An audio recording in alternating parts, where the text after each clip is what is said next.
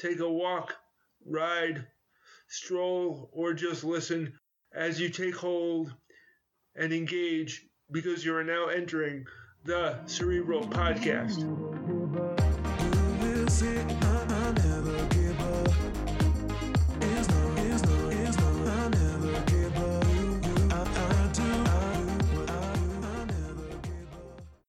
Wordplay of the day. How can one ship provide room for other ships? Answer. By using leadership, one person can make room for relationships by building friendships. That can help build the crew around the first and other mates to navigate the seas and also see what storms happen. Thought of the day comes from former First Lady of the United States, Michelle Obama. She was First Lady from 2009 to 2017. Her husband, Barack Obama, was the 44th President of the United States. Michelle Obama said, "Do not be afraid to ask for help. Nobody gets through college on their own." Hello, friends, and welcome back to the Cerebral Podcast. For new listeners, the Cerebral Podcast is me talking about my crutches as disability devices and literary devices. I also offer up personal advice to help parents, kids, and anyone else who wants to learn about my interpretation of disability engagement. I was born with cerebral palsy. It is a movement disorder that moderately impacted my balance and coordination. I grew up in competitive schools where I was mainstreamed in the 1970s and 1980s. I was the only kid with a long-term physical disability in school. I was sometimes forced or coerced into difficult situations because of my limited options and understandings. As a result, I often used my cerebral against the palsy like an oxymoron. In other words, I used my brain to work through many of my physical, environmental, and even existential challenges. Reasonable accommodation and the ADA didn't become law until 1990, or broadly accessible to me until I was at Marist College in New York in 1991. Reasonable accommodation is an adjustment made to accommodate or make fair the same system for an individual based on a proven need. As a result, I often used enriched environment examples to increase my own social-emotional learning. I want to pass on some of my knowledge and experience to help the next generation of parents and kids. This is episode 69. Thank you for joining me today. Preface. For the month of August, I have been talking about college transition issues and reasonable accommodation. Today I am talking about the zone of proximal development. It refers to the difference between what a student needs to learn from a more highly skilled person or mentor. In this week's Rite of Passage Experiences, or ROPE, I am talking about my journey and experience in training to be a resident assistant and providing resident assistance to incoming freshmen during my sophomore and junior years. In this week's Rite of Passage Experiences, or ROPE, I will be talking about my journey and experience in training to be a resident assistant and providing resident assistance to incoming freshmen during my sophomore and junior years. Be sure to listen for one or two things that you can take away from this episode. Now, Let's both take hold and engage. According to simplypsychology.org, the zone of proximal development refers to the difference between what a learner can do without help and what he, she, or they can achieve with guidance and encouragement from a skilled partner. The zone of proximal development term refers to those skills that a learner is close to mastering. Another way of explaining the zone of proximal development is that skills that are too difficult for someone to master on his or her own can be done with the guidance and encouragement from a more knowledgeable person. The zone of proximal development was developed by Soviet psychologist Lev Vygotsky and published in 1978. Lev Vygotsky believed that when a student is in the zone of proximal development for a particular task, providing appropriate assistance would give the student enough of a boost to achieve the task.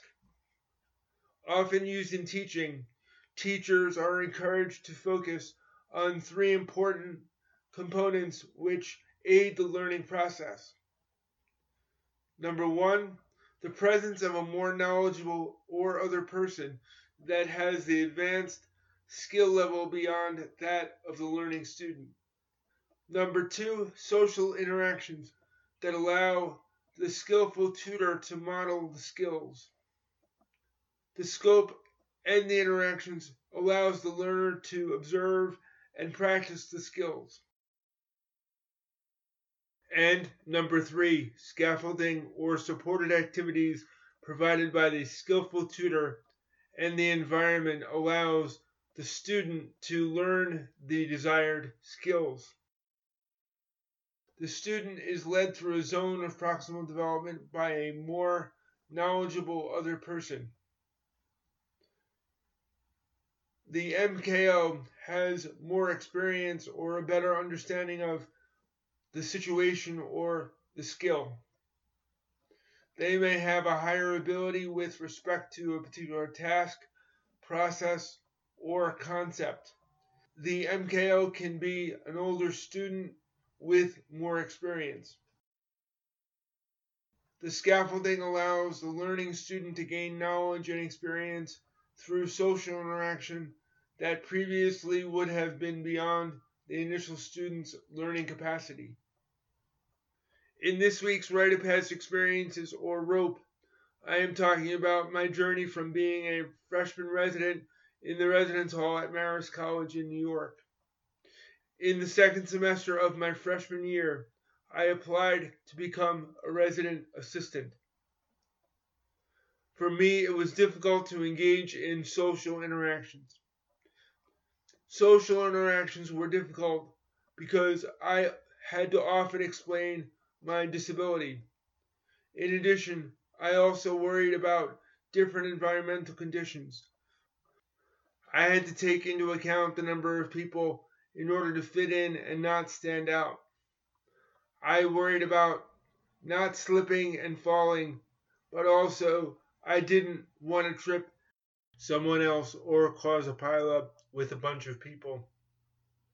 I wanted to help myself get better at social interactions. I noticed people with more social charisma who complimented classmates on what they said or how they dressed. I also noticed how people volunteered to help solve simple or complicated problems. I observed how working together to collaborate on solutions or help someone understand complicated problems. I realized that it came down to participation and making contributions to situations and people. By training to be a resident assistant, it put me in a position to help people first and not be distracted by significant social anxiety I had. Put simply, I could help people with their homesick issues or other situational issues by stepping out of my own comfort zone. I also learned from other residence life staff not to sweat the small things. In addition, I learned that my crutches and my disability were different parts of me.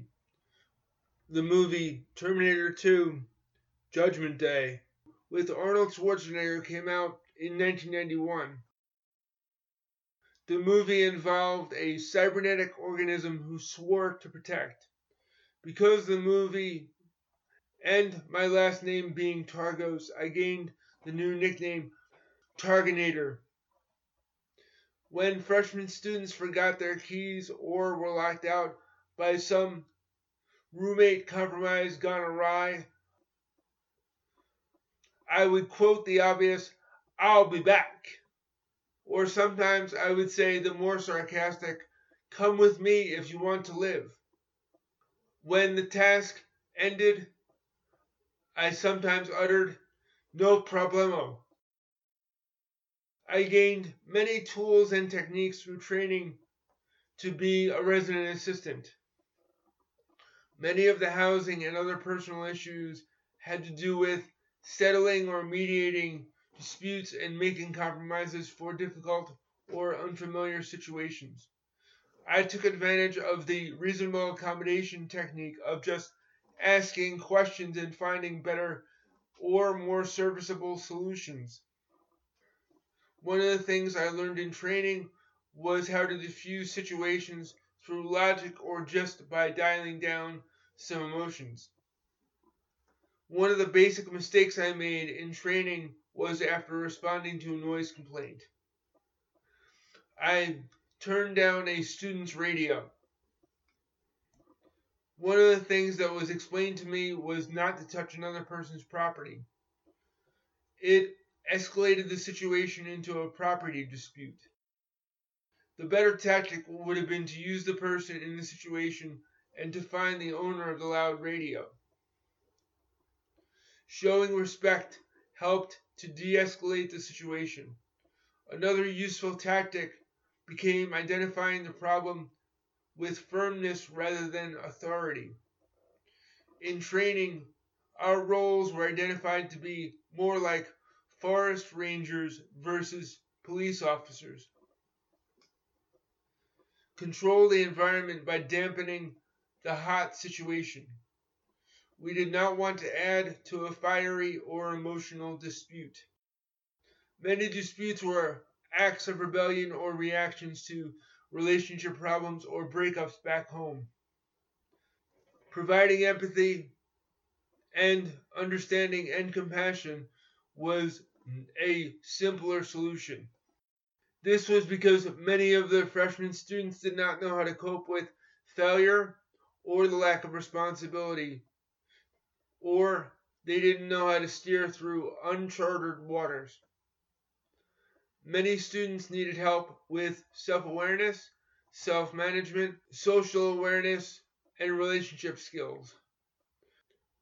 Once they identified the underlying issues and understood how to better cope, things became easier. The first reaction is often a reaction until someone finds a better tool or way to handle a leadership situation. Making it through a difficult dorm storm, friendship, or relationship takes patience with yourself and others as different ships pass through life or through different zones of proximal development.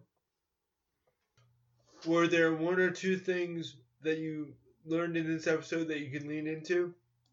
Thank you for allowing me to be a voice inside your head. Please share this podcast with someone you know. Were there one or two specific things that you learned or liked? Would you mind joining and sharing it on the Cerebral Podcast Facebook group?